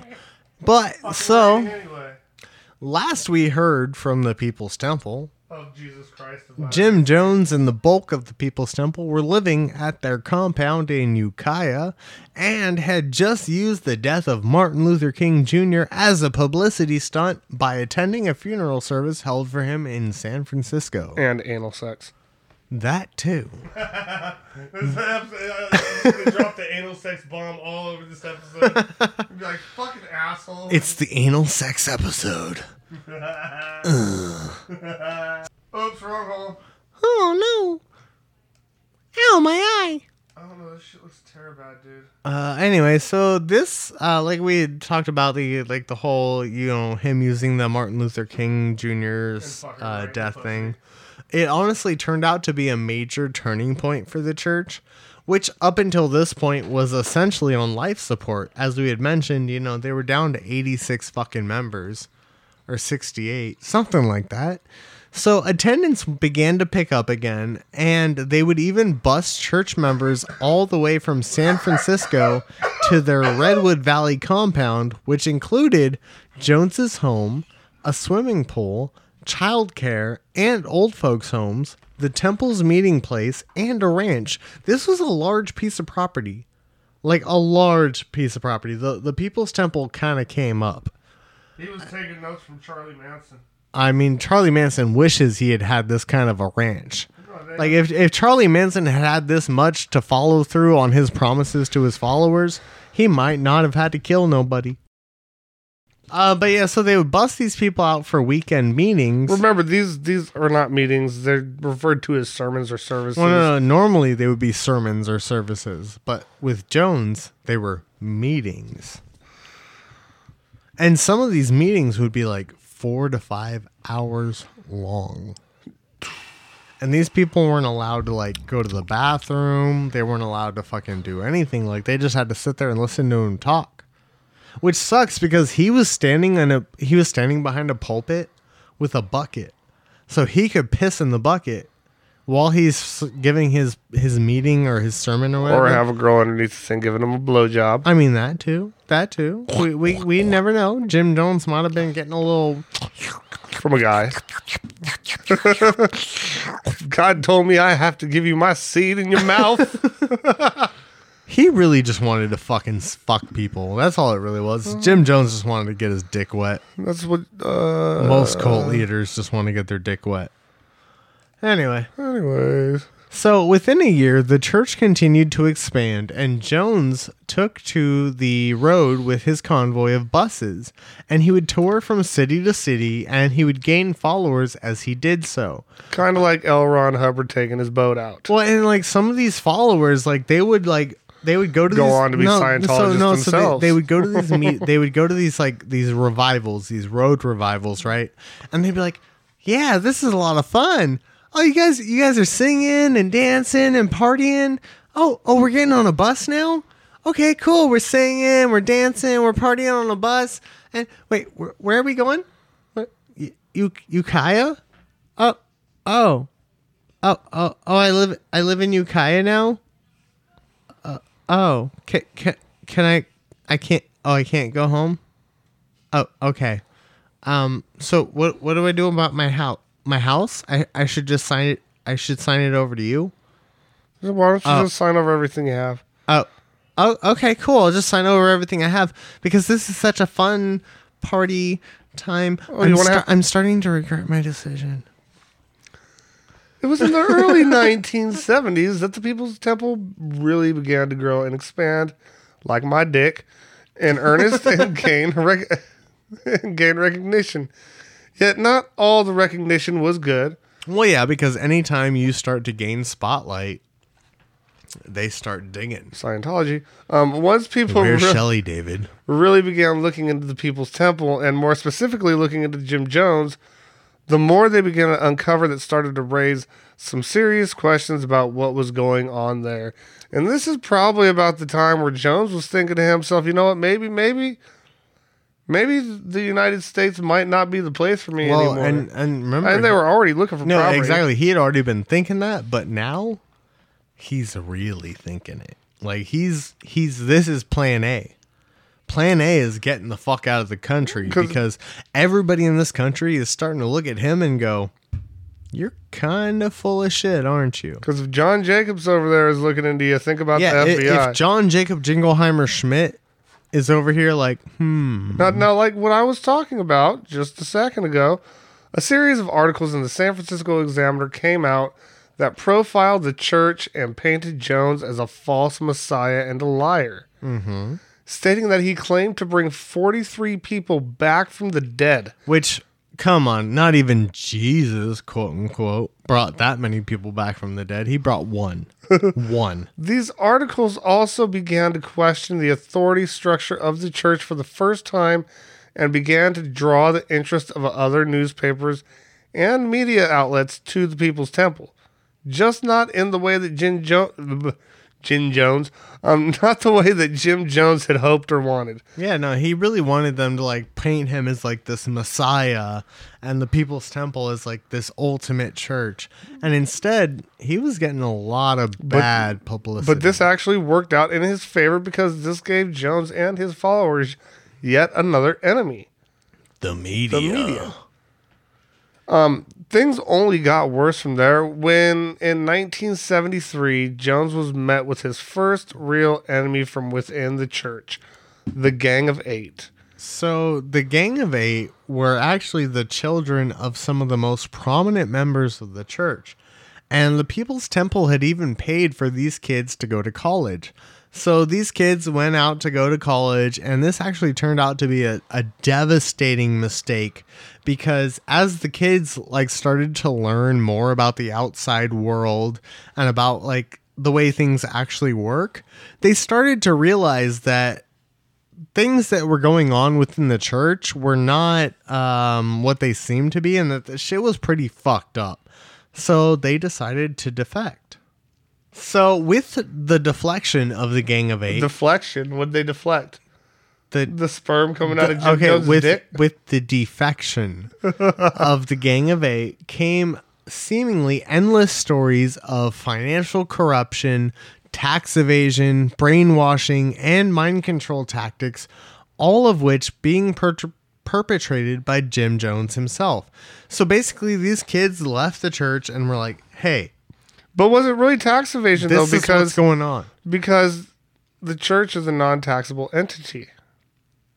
Well, they did have tax-exempt status through the church that they were a subdivision of. But it doesn't mean that they don't have to pay any taxes. Like, I don't know. Like, I'm just saying, these are the stories that came out. You know? And so all of this pressure that was being brought on by this defection, as well as the bad publicity the church was receiving, drove Jim Jones to begin to consider mass suicide as a way out for him and his people. Do you think he bought the Flavor Aid at that point? Yeah, this is when he started to invest in Flavor Aid because he would run test. Dude, imagine how much money he would have if he would have just invested in Tang. Played the stock market. He's like, invest in Tang. Bitcoin. Invest in Kool-Aid. Use Flavor Aid to kill ourselves. Drive the stock of Kool-Aid up. Dude. And then get rich off of it. Dude. Maybe Jim Jones is still alive. He's rich off of Kool-Aid stock. Some people think Tupac? No, Kennedy? Wait, JFK? John Kennedy Jr.? JFK? They really think JFK's still alive? Yeah. Bro, he got his brain splattered on Junior. TV. Oh, Junior. He's the one that crashed his plane into the ocean. Dude, the Kennedy family has just been fucked. They've been fucked from day one. One of them died fucking skiing, hit a tree. Yeah, no, like their entire family is just cursed. Anyways, talking. You just brought me back to the 70s. Hey, back to the 70s, man. Let's do it. Let's do some acid. Around this time, I have acid. Let's do some acid. Not tonight. No, not tonight. But let's do some acid. I'm down. Yeah. It was also around this time that Jim Jones really began to look into moving the congregation to another country. And in the summer of 1973, he settled on the country of Guyana. So if you ask me, he got way too lucky here, and had the Guyanese government not given Jones what he was after so easily, he would have had to ask we would have to ask if this whole situation would have ended the way it did. Because what happened is basically Jones chose Guyana because they had just literally become liberated from the British government, or from Great Britain, which good for Guyana. But this also meant that they were basically in a lot of border wars with a lot of other countries because they didn't have the protection of the British government. So this led to a really big dispute with Venezuela. And so, like, basically, if you look at where Jonestown is, there's the Venezuela-Guyana border, right? And then just like maybe 20, 30 miles south of that border is Guyana, or is Jonestown. So basically, Guyana was like, we're going to take these white people and put them in between us and them, because if Venezuela attacks, they're going to have to go through them first. And if Venezuela attacks them, then the United States is going to have to get involved because these are United States citizens. So Guyana was basically looking at this as like a political protective move. Score. Yeah, they were basically like, oh shit, this is a fucking major score for us. Like, we're about to gain protection because like we got all these fucking like American citizens on our border. But what really happened is like it came back to bite them in the ass because we all really knew what happened. But so maybe the Venezuelans came in and made them drink the Flavor Aid. No, it was Jim Jones. But so as we said, what better buffer to stop a possible invasion than American citizens? So this led to the Guyanese government selling Jim Jones 27,000 acres of land, which, like I mentioned, was conveniently located on the Venezuelan border. Or the camel's asshole. Yes, the camel's asshole. Wait, they don't have camels in South America? The fuck? Anyway, the first group of People's Temple settlers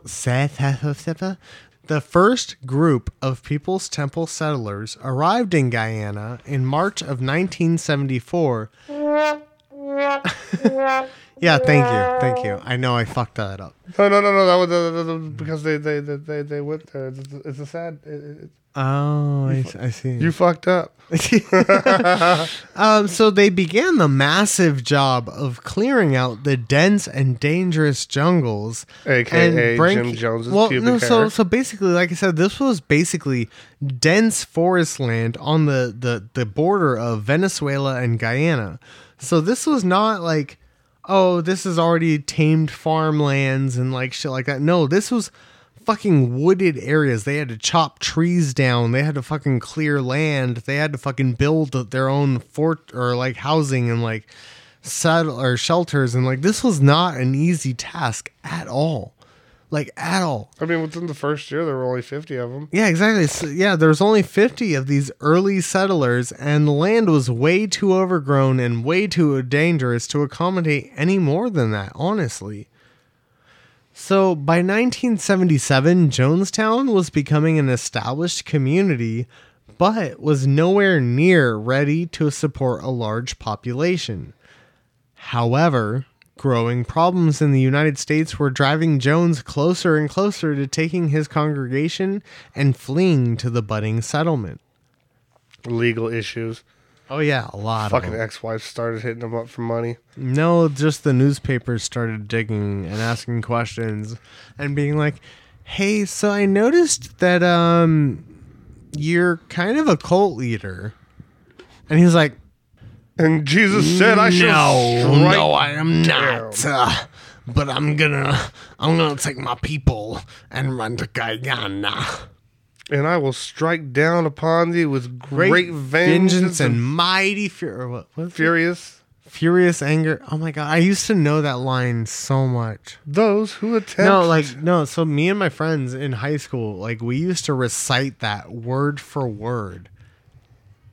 And now I'm so You mad. see, that was one of Jim Jones' Now I'm speech. so mad that I can't. So perhaps one of the final straws for Jim Jones was the New West magazine. Was set to launch a several-piece expose on the church, Which did not paint him in a good picture. they're claiming that at all. members were being beaten, financial abuse was rampant, and that Jim Jones himself was nothing more than a con man and a liar. Which, I mean, Which he technically was. is true. Yeah, he was. By the time the first article hit the newsstands, Jones and almost 1,000 of his followers had fled to South America. Yeah, about 900 and something to be specific. But, Now, remember, Jonestown wasn't that big at this time. no, this- it was not meant to have that many people yet. This sudden increase in the population of Jonestown put serious strain on the facilities there, as they were not prepared to house and feed that many people. However, the church members were more than happy to pitch in and help further develop Jonestown, because for them, this was utopia. This was the promised land for Jones. It was his escape plan in his kingdom, where he was both God and king. Yeah, Fucker right in the pussy. This was their mecca. This was their ultimate end all be all. Moses. Here Jones was not only God, he was king. He was the emperor. He was the end all be all. He basically was like, whatever my fucking word is ultimate fucking law here. Now, life inside Jonestown. Life inside Jonestown was by no means an easy one. The days were filled Not at all. with hard labor. Like I said, it was a fucking dense jungle. Like y'all had to clear some shit out.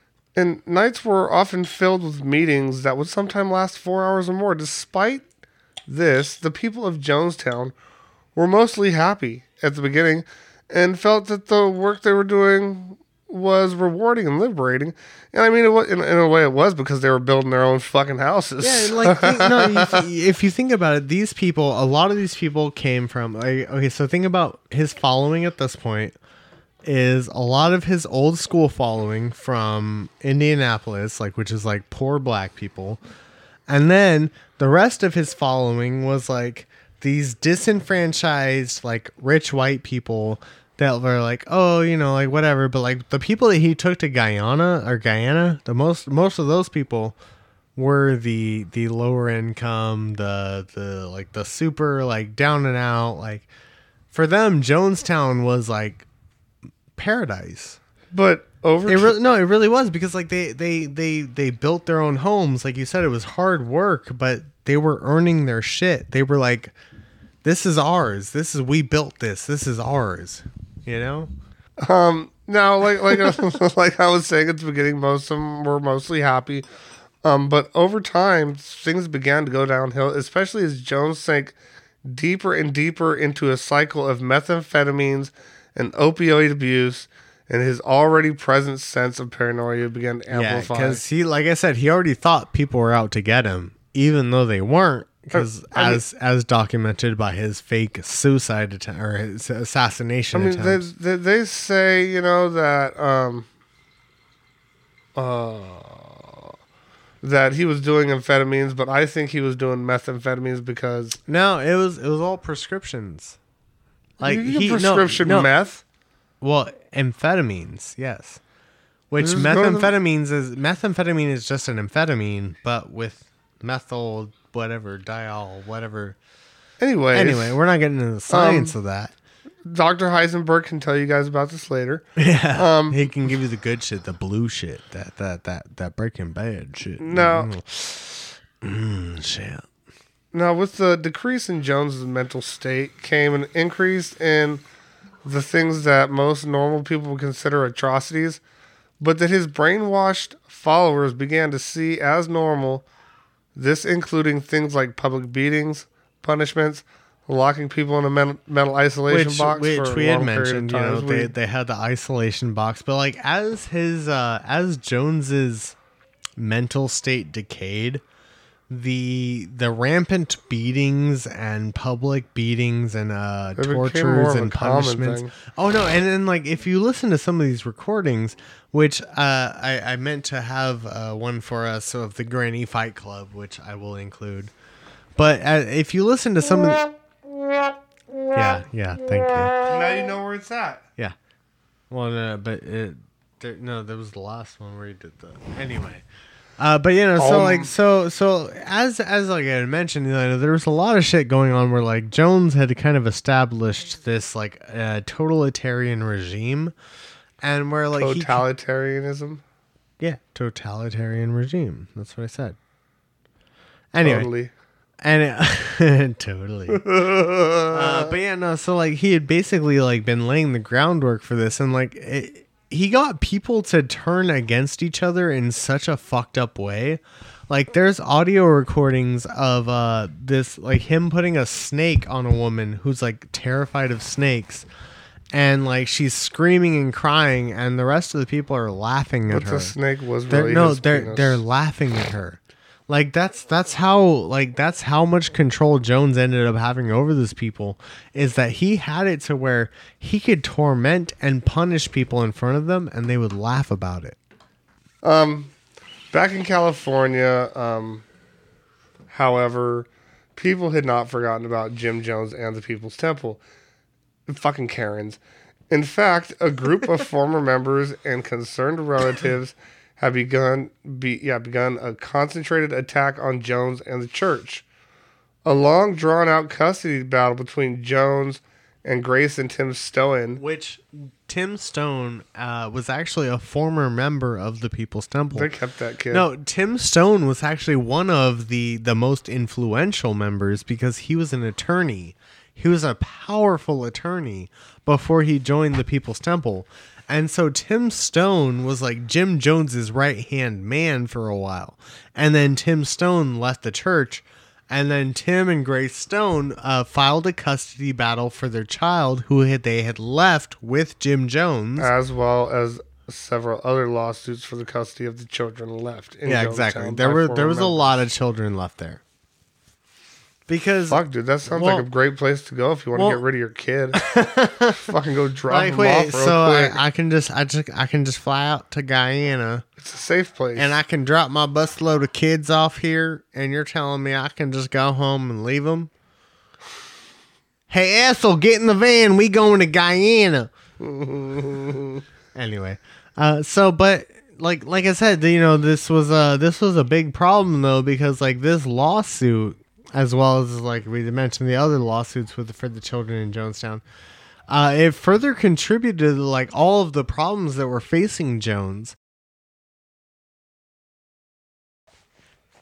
Yeah, so the Grace and Tim Stone thing with like the whole custody battle over their child, who, remember, Jim Jones stole the wives of a lot of his members, so he like basically impregnated Grace Stone, and so like he was keeping the child in their encampment, and I think it was even like this child was basically being treated like the new Jim Jones. Like he was like the second Jesus Christ almost, and so like this kid was being treated like a new Messiah, but like his parents just wanted him back, and that's what started like this whole like. Well, Jim Jones was his parent.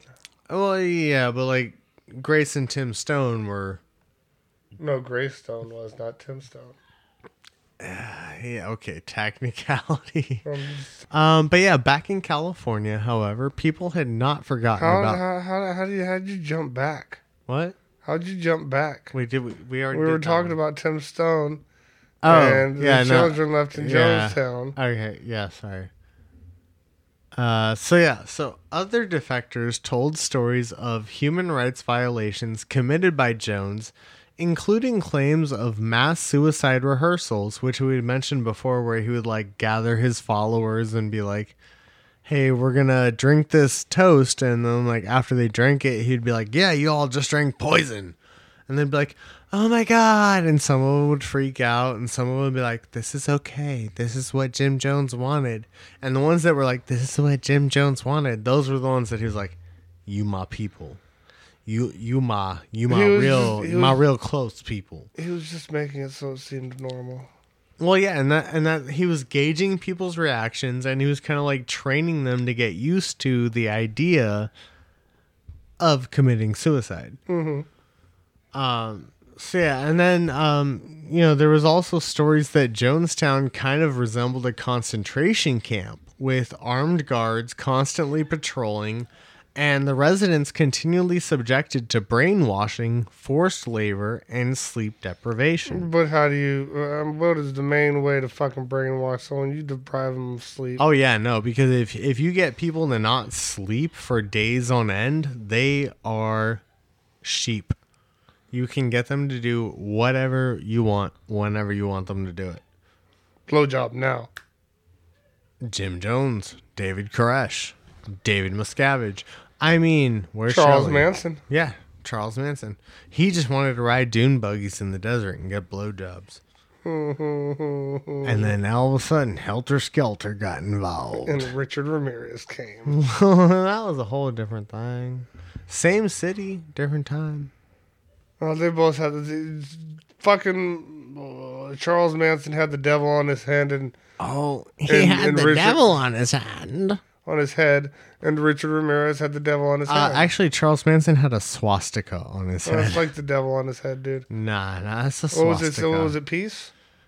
It's a swastika. Anyway, so eventually enough pressure was put on Congress to intervene, and an official investigation into Jonestown was opened and taken up by Congressman Leo Ryan. Ryan for president. He was a representative of San Mateo District of Northern California. Yeah, he was. I thought he is. No, he did. Oh, shit. Oh, wait, he dead now. But he wasn't dead then. But he was a representative of the San Mateo District of Northern California. Ryan, along with a group of representatives from the Concerned Relatives, who we talked about previously. That looks like an official company right there. It really does. It sounds like an LLC. Concerned Relatives Incorporated. LLC. There's like, we are the Concerned Relatives. Are you not sure where your newspaper goes in the mornings? Concerned Relatives. Have your sprinklers been malfunctioning? Jim Jones will fix them Has for your you. newspaper boy not been delivering your newspaper? Jim Jones will heal ConcernedRelatives.com. Jim Jones. into the future. So Ryan, along with a group of representatives from the concerned relatives, flew out to Guyana on November 15th, 1978. Less than 3 days later, actually officially 3 days later, exactly 3 days later, on November 18th, Congressman Ryan, along with over 900 others, including Jones, Dead. were dead. I mean, if that's if you want to believe that Jim Jones killed himself.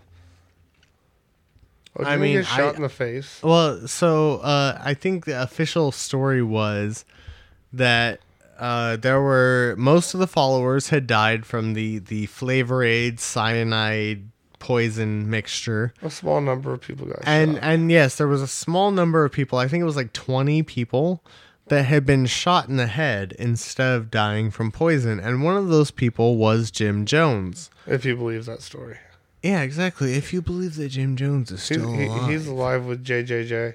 He might be. I mean, JKJ. JKJ and Tupac and they all just chilling in a bunker somewhere. Now, what led to this mass suicide?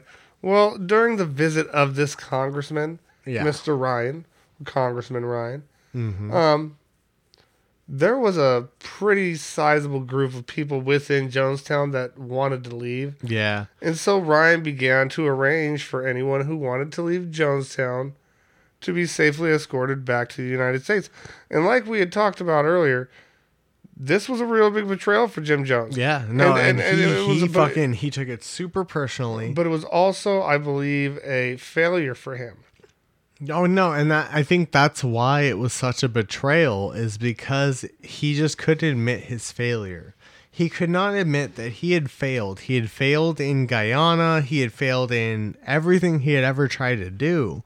Like, everything he had ever tried to do was a failure, but he could never admit that because he was destined to be a great man. He would have been a great man if he would have had more time in the United States before he had to No, leave if you think about it, he would have been a great man if he had continued to do what he was doing. Methamphetamines. No, because he didn't start really getting heavy into the prescription pills and all that shit until they were in Guyana and shit was going downhill. Up until that point, if he had continued to be like, all right, social justice, equality, fucking helping people out, fucking like, let's go and end segregation, let's do this, let's do that. If he kept on that path, Jim Jones would have been a great man. Instead, what he did was he corrupted an entire fucking religious belief into his own personal benefit. And then he took that and he killed those people. This sounds legit. Yeah. Seems logical, right? But speaking of the betrayal, I mean, the amphetamines had added a lot to it too. Oh, it really paranoia, did. Yeah, no. Sleep deprivation. Bouts of rage. Like steroids. And if you add all of that into the mix, there was no way that anybody was leaving Jonestown and alive. you know he was mad as fuck because with the amount of amphetamines they were pumping him up with every day, he didn't have a sex schedule no more. Little Mr. Dick didn't want to work because he was all fucking tweaked the fuck out. Yeah, no, and at that point it was all white knights and fucking, you know, the end times. But no, so what ended up happening on the day of the massacre, right? So Tim Stone. No, so shot the motherfuckers in the face. No. So Congressman Ryan, right? He was visiting Jonestown, and Jim Jones had prepared these people for this visit. He was like, if they ask you any questions, here's what you tell them.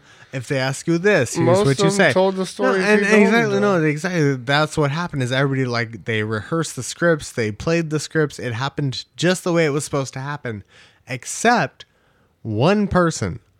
There was a man. I forget his name. I had it. Jack Meehoff. No. I had it in one of my notes. But so there was a man that basically him and another woman wanted out of Jonestown. And so he wrote a note and he passed it to a person who he thought was Congressman Ryan. But it turned out to just be one of the reporters that was with Congressman Ryan. So he hands him this note, and as he's handing him the note, it drops on the ground. And this little kid sees it, and he starts screaming, He's passing a note. He's passing a note. Because remember, Jones had trained everybody in his following to snitch on each other. Like, if they were not portraying the ideals of their Jonestownian society, they snitched on them. So this little kid starts screaming, "Oh, he's passing a note. He's passing a note." And so Jones kind of like notices that, but doesn't really say anything, you know? And that's when, so eventually this note finds its way to Congressman Ryan. And he realizes that there's people that want to get the fuck out of Jonestown. So that's when he like arranges for everybody to get out of there. And then that's when shit really starts to go bad. Because the day that they're set to leave, Congressman Ryan decides to stay back while everybody else is loaded onto a trailer and driven to the airport, right? Yep. Huh? Uh-huh. He's just playing with the cat. So Congressman Ryan was about to stay until, as he's talking to Jim Jones, one of Jones's followers comes up and grabs Leo Ryan by the throat with a knife, like holding a knife to his throat, basically, and he's about to kill him. And then so Jones's security steps in and saves Congressman Ryan.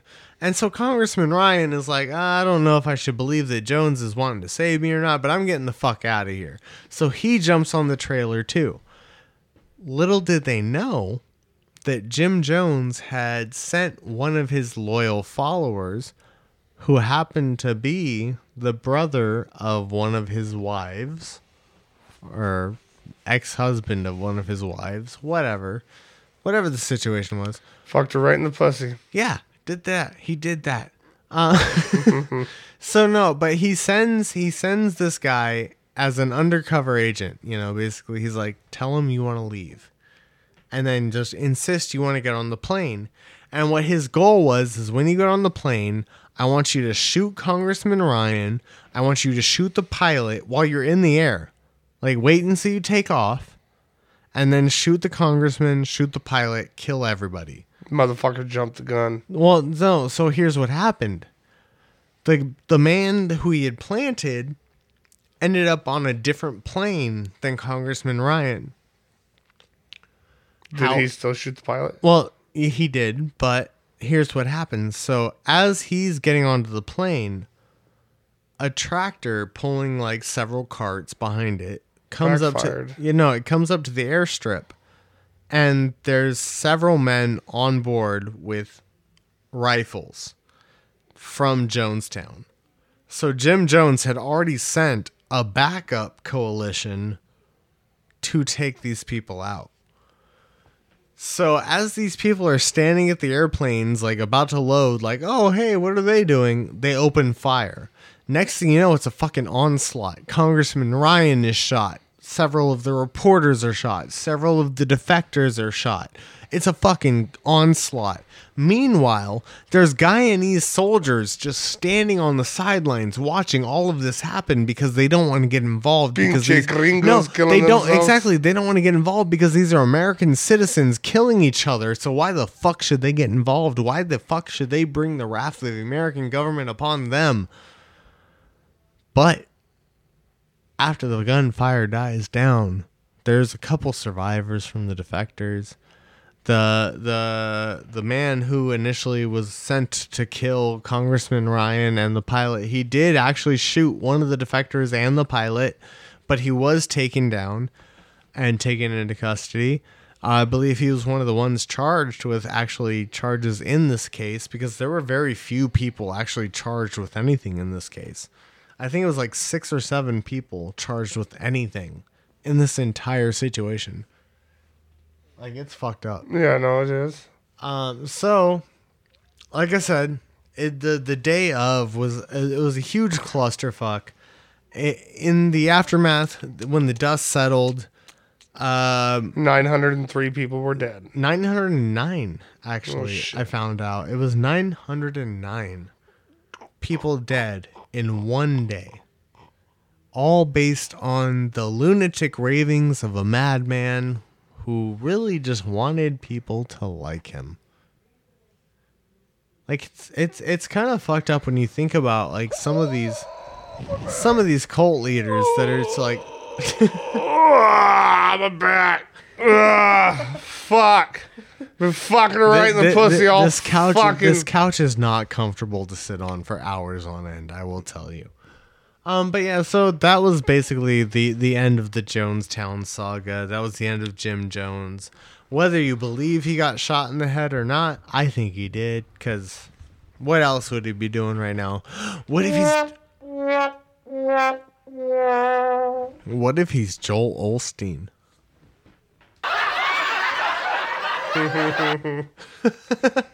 But no, so like, yeah, Jonestown was a fucked up situation. And I honestly, I feel like with these kinds of situations with these cult leaders, stop looking for easy answers, people. Like, that's what it really comes down to, is like, there's no fucking easy answers for anything. Like, you can't be like, oh, I want an explanation for all of life and humanity and survival and our destination in the universe. There is no fucking answer for that. Just fucking live your life. Don't fucking follow some fucking sunglass wearing, amphetamine snorting fucking... And God said, "Let there be lights." Exactly. And he saw Exactly. Don't listen the to sign. that. Don't. So what was the final doing in of Jonestown? I think We could wrap this up so we can start bullshitting. I think the final doing in of Jonestown was really, I mean, Jim Jones himself, essentially. But what really motherfucking snitches, dude. No, what really I think Fucking Karens. no, like I said, if he had continued on with just doing the social activism and like doing good for his neighborhood and shit like that, it would have been fine. The second he tried to bring politics or end times or any kind of enemies and like Sex, drugs, and rock and roll. well, and that's because, like you said, I think it really does go down to him just being plotting from day one. Like, even as a kid, like, he was a twisted kid. He had to have an end game plan. No, and exactly, he always was seeking this. He wasn't dumb. He wasn't. He was by no means a stupid kid. He And was you know what? super But intelligent. by him pretty much being the one that orchestrated, because I wouldn't call him a serial killer. The one that orchestrated. He's this a mass murderer. No, mass suicide. And like I said, I have to debate the whole suicide thing because we're not getting into that though. But okay. Because what I was actually going to talk about was fucking. I don't even remember because I lost it. I was going on a fucking very sizable rant, and you just screwed it up. Mass murder. Oh no, he was the one that orchestrated this whole mass suicide. But by doing that, he sets his name in the history books forever. So nobody will ever have a question of who is Jim Jones.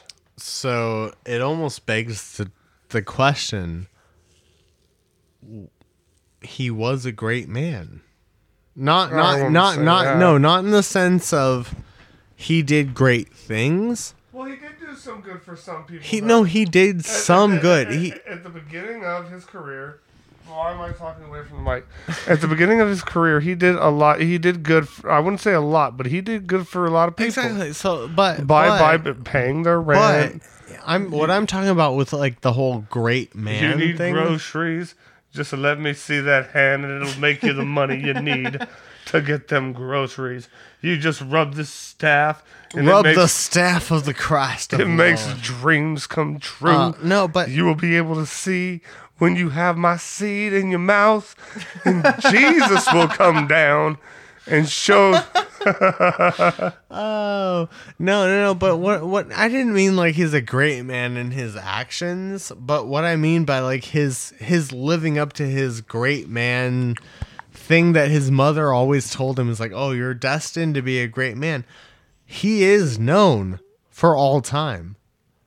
Like, if you think about it, He married the first African American woman, and No, he adopted the first African American child by a white couple in Indiana.